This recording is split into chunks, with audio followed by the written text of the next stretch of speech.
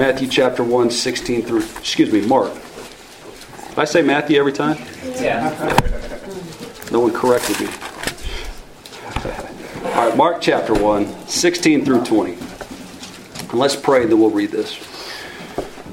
Our Father, we thank you that you truly are our God, and we thank you that we are your true children by virtue of what Christ has done for us. And so we come to you now. We pray that you would open up your scriptures to us. We pray for the illumination of the Holy Spirit, that you would give us grace not to just hear your word, but to be doers of it. We thank you for Christ. We thank you for the disciples that Christ called. We thank you that your church, as we'll see here, has always been about your business. And we pray that you would give us grace to do the same, as weak and as fallible and as mistake-prone as we are. We thank you that this work of your kingdom is done by you ultimately, and you give us the strength, Lord. So thank you, and we pray all these things in Christ's name. Amen. All right, chapter 1, 16 through 20. Verse 16, as he was going along by the Sea of Galilee, he saw Simon and Andrew, the brother of Simon, casting a net in the sea, for they were fishermen. And Jesus said to them, "Follow me, and I will make you become fishers of men." Immediately they left their nets and followed him. Going on a little farther, he saw James, the son of Zebedee, and John, his brother, who were also in the boat, mending the nets. Immediately he called them, and they left their father Zebedee in the boat with the hired servants and went away to follow him. And so, remember last week in verse 15, we were talking about Christ comes preaching. Verse 14, he comes preaching the gospel of God. Verse 15, the gospel that he's preaching, he's saying the time is fulfilled and the kingdom of God is at hand. Repent and believe the gospel. And so this is kind of the outworkings of what we've just seen him preach. Okay, so he's telling us what the message of the gospel is when he goes out, and now we're actually seeing it in action. And in verse 16, so he's going along by the Sea of Galilee. What's amazing about this is when he goes to the Sea of Galilee, we talked a little about last week how he went back north into Galilee. You know, it's an amazing thing because Christ, there's no doubt that he's intentional about seeking out disciples, but notice he does not go to Jerusalem and pick disciples from the Sanhedrin or from the Pharisees or from the Sadducees. Those would have been the intellectuals of the day in the Sanhedrin. People like Paul, who are sitting at the feet of Gamaliel right now. He intentionally avoids that area. He goes north. And notice also this. In verse 15, when he says the kingdom of God is at hand, you would expect, from a worldly perspective, you would expect a lot of pomp, a lot of trumpets, a lot of noise, a lot of clash, and a lot of glitter whenever Christ begins this kingdom of God. Whenever the kingdom of God comes, from a worldly perspective, we would expect something just cataclysmic, enormous. But what you really have is you have Christ in an unnoticed part of the world going to fishermen who nobody knows about. Nobody knows these guys. They're fishing, right? They're just out doing their thing. And Christ intentionally goes to this kind of backwoods area for the purpose of calling ministers, eventual ministers, to do the work of the kingdom of God. And so what you're going to see here is this. Okay, verse 16. First of all, the Sea of Galilee. If I don't know if anyone's seen pictures of it. I actually Google Earthed it the other day when I was looking at this. But it's even back then, so it's 12 miles long. It's 6 miles across. It was a huge fishing industry. There were 12 ports in those days. There was a variety of fish. Josephus, the historian, he talks about how the Sea of Galilee was. It has sweet water, which, by the way, is not a sea. It's actually a lake. So it comes across here as sea, but it's actually a lake. It's a fresh body lake, and so it's a very active situation. There's a lot of people in and out. People there's a lot of bustle. There's a lot of noise as far as all the work that's being done on these seas or on this sea. Okay, so that's where Christ is. But notice it says, as he was going along, he comes across a couple folks here, Simon and Andrew. So he's going along. He sees Simon and Andrew, the brother of Simon, and they're casting a net in the sea. Now, who is Simon and Andrew? Simon is Simon Peter, and Andrew is Simon Peter's brother. And I always kind of like to consider these guys when they're first seen and then think about what happens to them later on in their life, right? So they're just out fishing. They're just out doing their thing. It's just an ordinary day. They woke up that morning. They put their boots on. They dressed, just like any other ordinary day. they have no idea that their lives are about to be turned upside down in a literal sense. I mean, Peter, in a sense, when he dies, he says, I want to be crucified upside down because I'm not worthy to be crucified like my master. And so for the rest of their lives, beginning this day, their life, just like Christ's life, is going to be one of controversy, one of turmoil, and for them, one of frustration. Because they, as we'll see, there's a lot of mistakes that they make. There's a lot of confusion. There's a lot of... They are far from perfect. And so it's going to be a new world for them. And that, in a sense, should be the same. Anytime somebody's called out of darkness into light, something similar happens. And we'll go into that in a minute. But I want to point, if you turn to John chapter 1, we're actually going to see that Simon Peter and Andrew were actually disciples of John the Baptist. And that's when they first encountered Christ. So John chapter 1, verses 35 through 42. So this is Christ's first active ministry here when he's first going out. Verse 35, again, the next day John the Baptist, he was standing with two of his disciples. And he looked at Jesus as he walked and said, Behold, the Lamb of God. The two disciples heard him speak, and they followed Jesus. And Jesus turned and saw them following and said to them, What do you seek? They said to him, Rabbi, which translated means teacher, where are you staying? He said to them, Come and you will see. So they came and saw where he was staying. And they stayed with him that day, for it was about the 10th hour. One of the two who heard John speak and followed him was Andrew, Simon Peter's brother. He found first his own brother Simon and said to him, We have found the Messiah, which translated means Christ. He brought him to Jesus. Jesus looked at him and said, You are Simon the son of John. You shall be called Cephas, which is translated Peter. So if you go back and you're saying, okay, so where on the time spectrum are we right now? So somewhere along the way, what happened is that even though they encountered Christ, they must have gone back to Galilee and just resumed their ordinary lives. And so when Christ comes upon the scene, it's not to say this is the first time they've encountered Christ. They kind of know some of his background. They know that John the Baptist has already proclaimed him to be the Messiah in a sense. But we don't see any true allegiance as far as following him goes until Christ himself comes and tells them very specifically, look what he says in verse 17. And Jesus said to them, Follow me, which is an imperative, which is a command. Follow me, and I will make you become fishers of men. Okay, now think about what he's saying here. He's not saying follow me because you are fishers of men. Follow me because you want to be fishers of men. He says follow me and I will make you become fishers of men. This is encouraging because anytime there was a guy that used to mentor me and he would say it this way, God does not call the equipped, He equips the called. Nice Southern Baptist lingo right there, right? But that's true. Think about it. He doesn't call those who are mighty, those who are gifted, those who have it all figured out. He goes and calls those who are the opposite of that, and along the way He begins to equip them. And you know who gets greater glory for that, right? God does. Right? Why would God go and, it's almost like, I remember Kanye West, wasn't it, when he looked like he was converted, and then he goes on Joel Osteen and he's talking about how God needed him, and God's like, you're the best artist, Kanye, and I want you because you're the best. And I'm thinking, listen, that is not typical of how usually, now there are exceptions, but that's typically not how God calls people. He usually calls the weak things of the world, those who are not wise according to the world, so that they go out and confound the wise. They go out and confound the world. So these men, they're fishing. Christ comes. He says, he essentially, follow me there is essentially, come on, let's go, guys. It's time. Okay?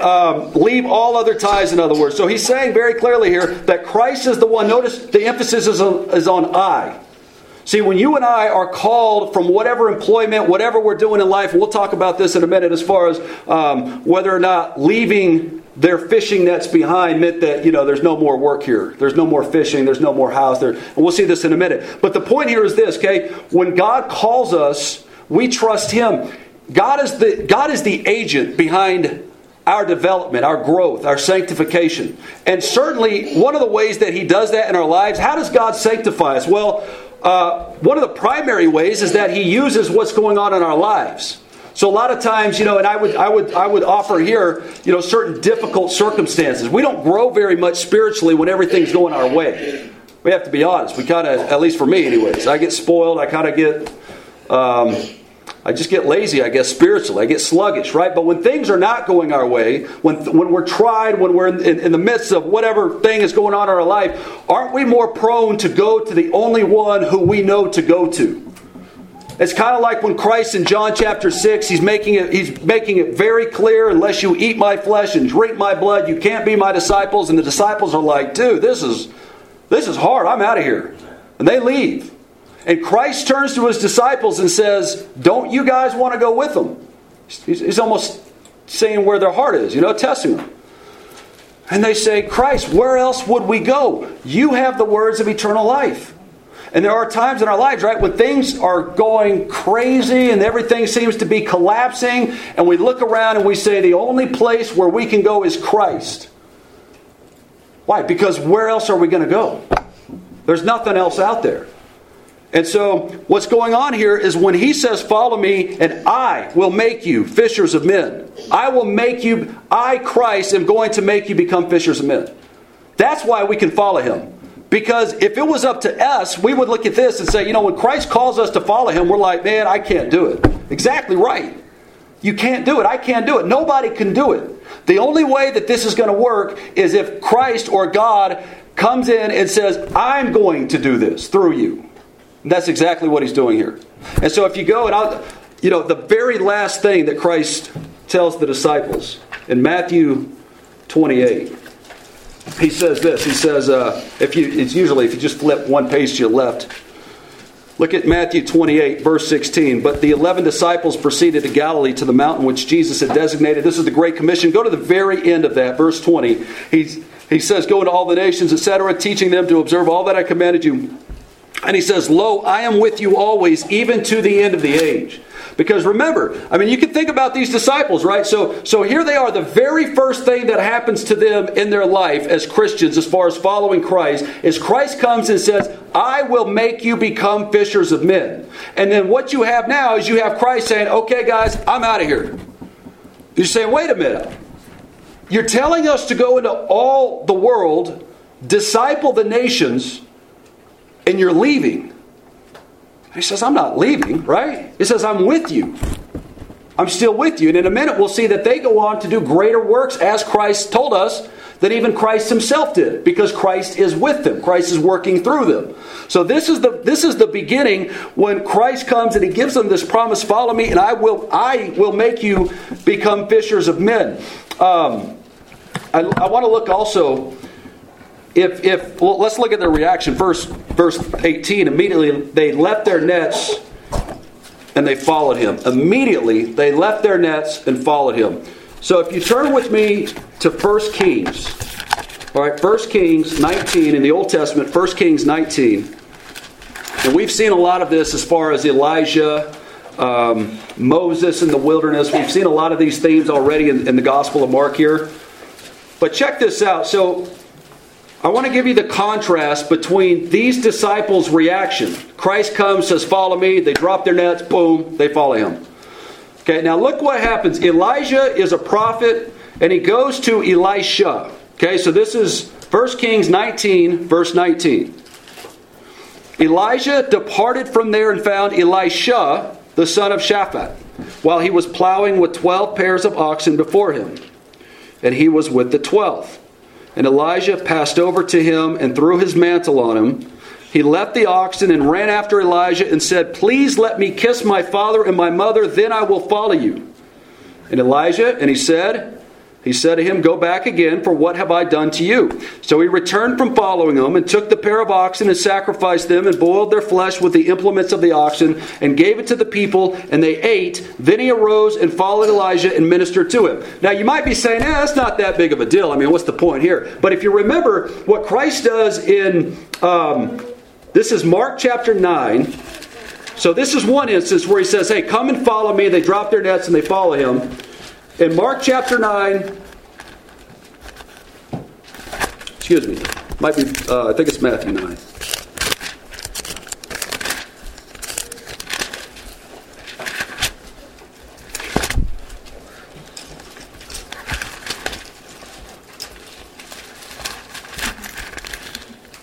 Okay, Luke chapter 9, excuse me. Luke chapter 9. All right, verse 57.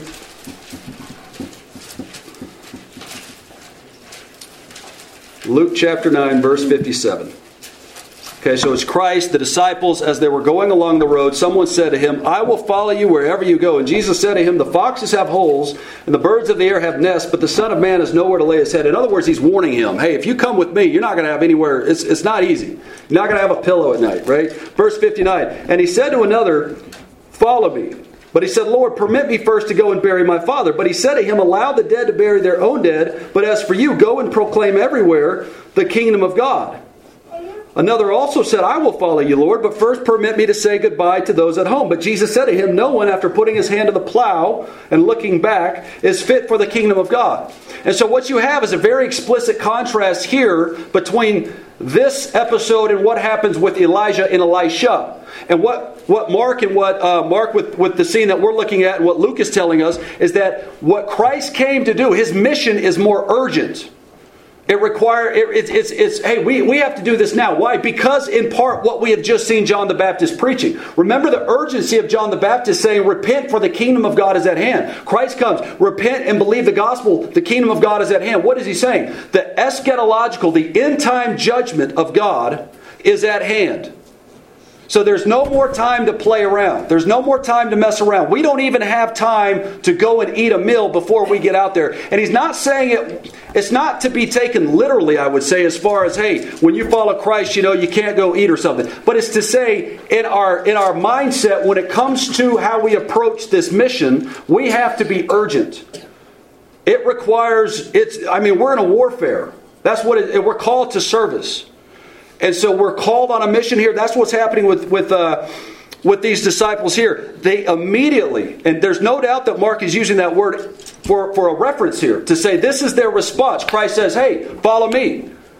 It's not an option, right? It's a command. Hey, follow me. They drop their nets. Boom, they follow him. Verse 19, going on a little farther. And by the way, real fast, you know what's neat about this? Is that Mark, remember where he got most of his information about the gospel? It's from Peter. And so Peter must have, no doubt, told Mark about this first scene when they're out fishing and the first time Christ encounters and calls them out. So it's kind of neat, right? Little backstory there. So verse 19, going on a little farther, he saw James, the son of Zebedee, and John, his brother. This is a different James than the one who wrote the book of James, the one that Eric went through. This is the James who in Acts, he was one of the first martyrs after Stephen. He's going to lose his head for being a Christian ultimately. And John, his brother, John's the one who, of course, wrote the Gospel of John, Revelation, 1st, 2nd, 3rd John. He's a pillar in Jerusalem. You'll see Paul say that. So and here they are. At this time they're just runts out there throwing their fishing and doing their thing. But going on a little farther, it says he saw James the son of Zebedee and John his brother, who were also in the boat mending the nets.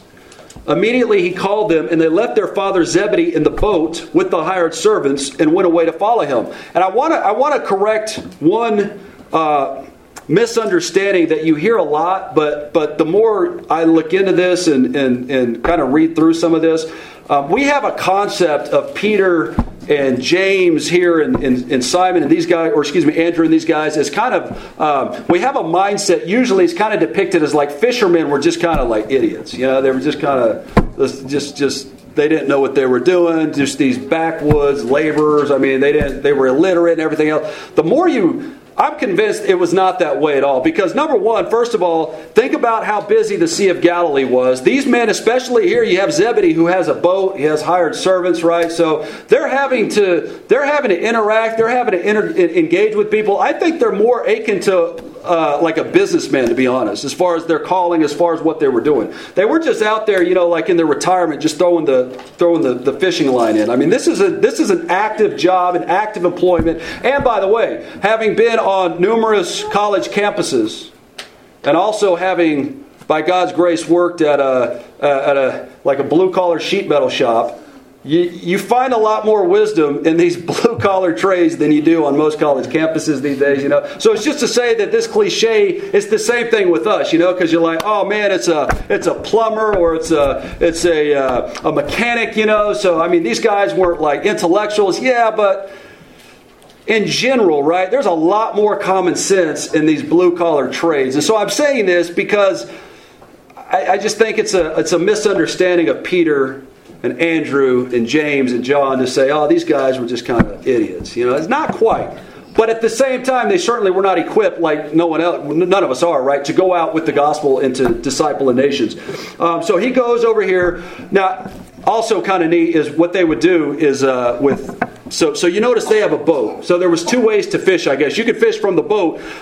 Now, Simon, Peter, and Andrew were not in a boat. And what they would do is supposedly they had this big 20-foot net and 20 foot wide, and it was circular, and they had weights on the bottom of this net. And I guess you could go you could spin it in such a way where it'd start going really fast, and then you toss the net over the school of fish, and the weights would carry the net to the bottom, and then you'd walk out there and you'd trap the weights. You trap the fish by closing the weights down, and then bring the fish to the shore. And so that was different. Here they would do something similar, but they were in a boat. And so they were probably, obviously, in deeper water. Anyway, so he goes to them. Notice, though, this. Now, this is the only time that Zebedee is mentioned as far as you see him here. So that's the father of James and John. Now, think about from the father's perspective. You got to think about this. I mean, if your children, and we don't know if Zebedee was saved or not, right? I don't know if he followed Christ or not. But here's the thing. You're out here and you're just going about just like these other guys, Andrew and Simon Peter, just like James and John. You put your boots on, you put your clothes on, you're just doing something you've always done. You don't have any intention of life changing. Zebedee has no intention of everything being turned upside down, right? And for him too. And here comes Jesus, and Jesus says, hey, follow me. And they don't say, hey, Jesus, can we, go eat with our dad first or whatnot? It says immediately he called them, and they left their father Zebedee in the boat with the hired servants and went away to follow him, to follow Christ. When people become converted, it turns everyone's life upside down, in a sense. It affects everybody. If it's right, because that's how it should. In a sense, so Christ, when he says, I came not to bring peace on earth, but a sword. We're not to look at that as in the same way as like Muhammad calls for war in the Quran, right? It's to say that when somebody's converted, there's going to be conflict now. There's going to be controversy. Because you're either for Christ or against Christ. And so everything is turned upside down. Life is turned upside down. Everyone around us. Now, it's not to say in a negative sense, in certainly in all cases, right? Sometimes it's for the good. But here you have, if you imagine Zebedee's watching his kids go away, and he's like, oh man, we don't know. You don't want to go too far into this, but you're like, what's going on here, right? But what they're doing is they recognize, again, the urgency and the priority of what Christ is and of who Christ is, as opposed to anything else. So the thing they love most, the thing they desire most, when it comes even to the family, if there's ever a time, and this is what you get like in Luke 14, when Christ says, unless a man hates his own brother, hates his own mother, hates his own father. And if you think I'm paraphrasing, look what he says. This is Luke 14, verse 25, he says, now large crowds were going along with him, and he turned and said to them, if anyone comes to me and does not hate his own father and mother and wife and children and brothers and sisters, yes, and even his own life, he cannot be my disciple. Now you have to ask yourself here, this is the Christ who tells us to love even our enemies. This is the Christ who gets onto the Pharisees because they're requiring children to do certain things that dishonor their parents. So we're not seeing, when you're interpreting Scripture with Scripture, what you come away with Christ saying here is he's saying that in comparison to everything else in our life, if it's not like hatred, in comparison to the love that we have for Christ, are we truly disciples? So in other words, if anything comes in between me and Christ, that thing has to go.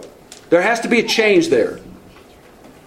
That's what's going on here. And James and John are looking at this by God's grace, and we know who it is, right? Who's doing this? If you go to Matthew chapter 11, I mean, think about what it would take if you're out there and Christ comes, hey, follow me, and you're like, all right, I'm doing it, right?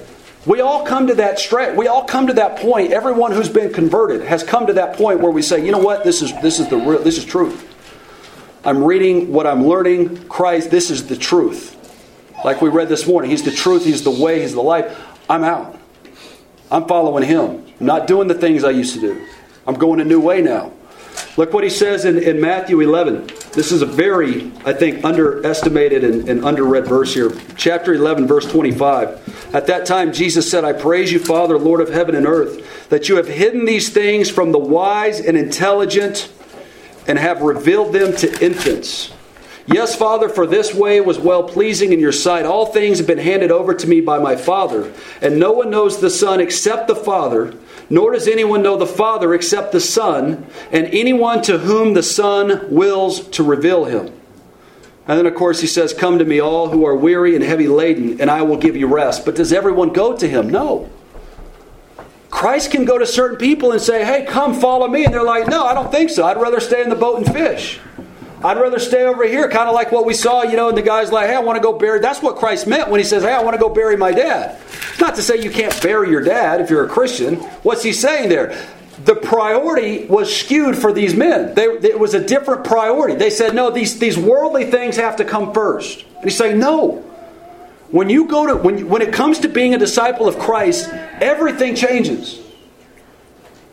And the good news for us is that if you think this was easy for them, of course it wasn't. And if you think they've already got it just in one swoop, we know that's not the case. Remember, Peter's the one who, of course, will later deny him, right? So they're going to make mistakes. They're going to mess up. They're going to fumble every single day. And yet Christ is continuously working with them and being with them and helping them and being patient with them, just like He is with us.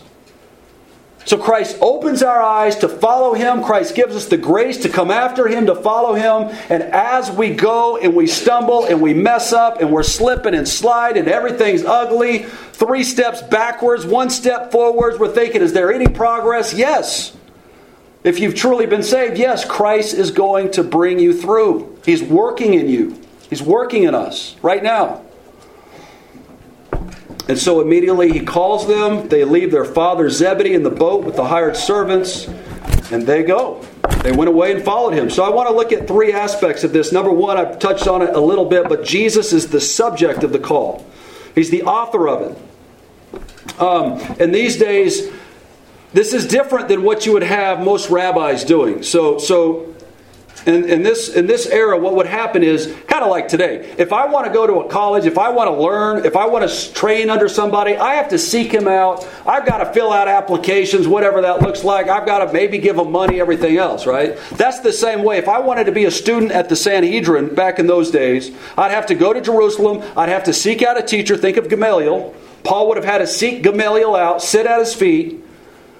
But he would have had to be the author. He would have had to been the agent that starts that process. This is the reverse. Christ comes to us. And it's also the reverse, speaking of how are people saved, right? We as Christ's disciples, think about what it is to be a fisher of men, by the way. We're actively engaged in going out, just like fishermen.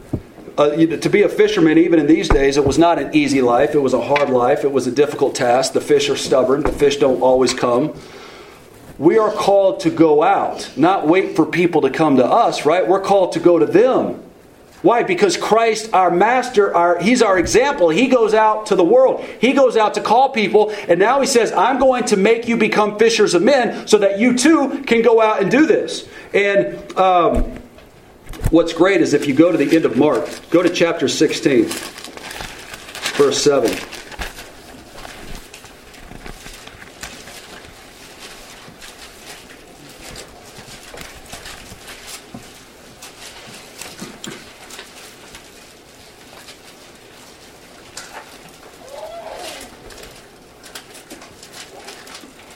But go tell His disciples and Peter, He is going ahead of you to Galilee. This is after, of course, Christ has been raised from the dead. There you will see Him just as He told you. They went out and fled from the tomb, for trembling and astonishment had gripped them, and they said nothing to anyone, for they were afraid. Now, after He had risen early on the first day of the week, He had appeared. Now, this is Christ. He's appearing to people. Go down actually to verse 14. Afterward, He appeared to the 11 themselves as they were reclining at the table, and He reproached them for their unbelief and hardness of heart, because they had not believed those those who had seen him after he had risen. Now, this is amazing, is it not? I mean, think about it. This is the Christ who goes to Peter, who goes to Paul, who goes to James, who goes to Simon, who goes to, who am I missing? There's 4 of them. And he goes to them and he says, come after me, follow me, and they follow him. But whenever he's crucified, then they flee, right? They run for the hills. They're afraid of the Romans. They're afraid of dying. They're afraid of everybody. And so they're hiding. And then when Christ is raised from the dead, he comes and he reproaches them. But here's the point, okay? What's encouraging about this is 2 things, first of all. We as Christians still struggle like they do we not? We have faith. We believe in Christ, but then in certain circumstances we start to waver, we start to wonder, we start to worry, we start to fear.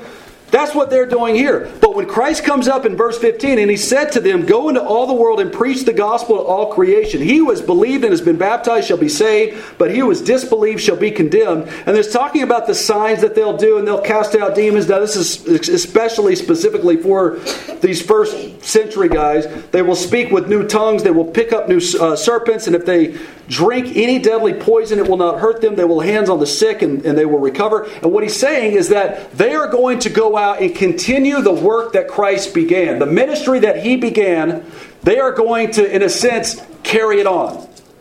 And when you look at what's going on, and again, like I mentioned, previous times before, we are living testimonies to the reality that when Christ says, I will make you become fishers of men, that's exactly what he has done. He did it for those 4. Think about what's going on. That's the seed of the early church right there. That's the nucleus that's already being formed. They're out fishing. Christ says, hey, follow me. They start to follow him. Those are the seeds of this church right here. Of every Christian who's in the world today. That's where it begins. Because these 4 go out and they do the same thing. And so if you think about even just this group right here, and we're looking, say, Clovis, Portales, Sudan, Fort Sumner, all these places, right? And you're like, man, this is plenty of people to do the work that God has called us to do. It's almost like Gideon. Where Gideon, God's like, 3,000 is way too many, Gideon. You gotta cut that number down. They're going up against like 10,000 guys. And God's like, Gideon, your army's way too big. And Gideon's like, we got 3,000 versus 10,000. God says, no, that's too many. So they go down to 300. That's always been the pattern. So here Christ, he's coming, he's saying the kingdom of God is at hand. The entire universe is about to be overturned for the things of God. God is going to come in. God is going to claim the entire universe for him. And it's going to start with individuals who, even after Christ was raised from the dead, Christ has to go and rebuke them for their hardness of heart and for their unbelief. And yet these are the people that God's going to use to overturn the world, to turn the world upside down. Yes, exactly right. Why? Because in the end, we glorify God and not man. If these guys were sufficient, if they were equipped, if they had all the tools and all the packages, we'd say, yeah, these guys really did a great job. But no, we look at that and then we say, man, these guys were not the cream of the crop. And yet, look what we have. Look at the result. Why? Because Christ says, I am with you to the end of the ages. And he's with us today. And so that's number 1. Jesus is the subject of the call. He's the author of the call. Number 2, Jesus fulfills the call. He really does it. I hit on that. So, and number 3, the call. When I say call, what is the call? It's to advance God's kingdom. It's to advance the glory of God. And again, let me end with this. If you feel weak and incompetent and incapable and you're not able to do this, that's exactly where you have to be. If you feel sufficient, if you feel smart enough, a lot of times like seminary and things like that, conferences and books, if you look at these things and you're like, I feel sufficient, I feel equipped because I've been to seminary, I've read these books, I've watched these YouTube videos and all these things, you're not looking at it in the right way because you're not capable. Seminary doesn't make anyone capable. Right? It's not downplaying seminary, by all means. It's a useful thing. The conferences and the books. If I'm looking at these things and saying, okay, now that I've read all of these things, I no longer have to depend on God. And what happens, regardless of what it is, the temptation creeps in, even if we're unaware of it, to start considering ourselves to be the results and the power behind what's going to happen, right? So we start looking at ourselves and we say, well, it's up to us. It's up to me. And that drives it. So in other words, seminary, all these things, books, sermons, these are means of grace to learn more about God and to better equip us. But it cannot replace whoever we are. It cannot replace the fact that the smarter we become, quote unquote, the more prone we are to be less dependent on God. And when we do that, we lose the power. We're sapped. And so what these guys had that we need to have is the ability to look reality in the face and say, man, we are not capable of doing this. Advancing the kingdom of God, we can't do this. That's where we have to be. Because once we realize we can't do this, we go to the only one who can do this, is Christ. And Christ gives us the power to do it. And so the call is to advance the kingdom of God, but God uses means. God uses people. Could God have technically, I guess, opened everybody's eyes and just made everyone believers? Perhaps, right? Perhaps. But that's not God's way. Paul tells us, how will they hear without a preacher? How will they preach unless they are sent? Faith comes by hearing, hearing by the word of God. And so you might not be a preacher, you might not be a minister, but you are called to be a disciple, right? We're called to be disciples and to do what Christ has called these men to do, which is to be fishers of men, to go out and fish for men in light of still the judgment to come. The second they die, it's judgment. And so the kingdom of God is both a blessing and a curse. The coming of God, the day of the Lord, is both a blessing and a curse. It's a blessing for those who love God. It's a curse for those who don't love God. And so it's still urgent. It's just as urgent. And so by God's grace, because we're so weak and unqualified, we can do this. Right? We can advance the kingdom of God in Clovis. I mean, seriously. You know, Christ plants a stake in the ground of this city. Christ owns Clovis, New Mexico. He's the king of Clovis, New Mexico. He's the Lord of Clovis, New Mexico. Now it's our job to go and tell people that. And call them to believe in this Christ who reigns over the entire universe. And again, we can do it because of Christ, right? He is with us even to the end of the age. So let's pray and then we'll come to the table here. Father, we thank you for this scripture. Lord, thank you for reminding us that you are not only the Savior, but you're the one who equips us to go out and to make disciples. You're the one who equips us to be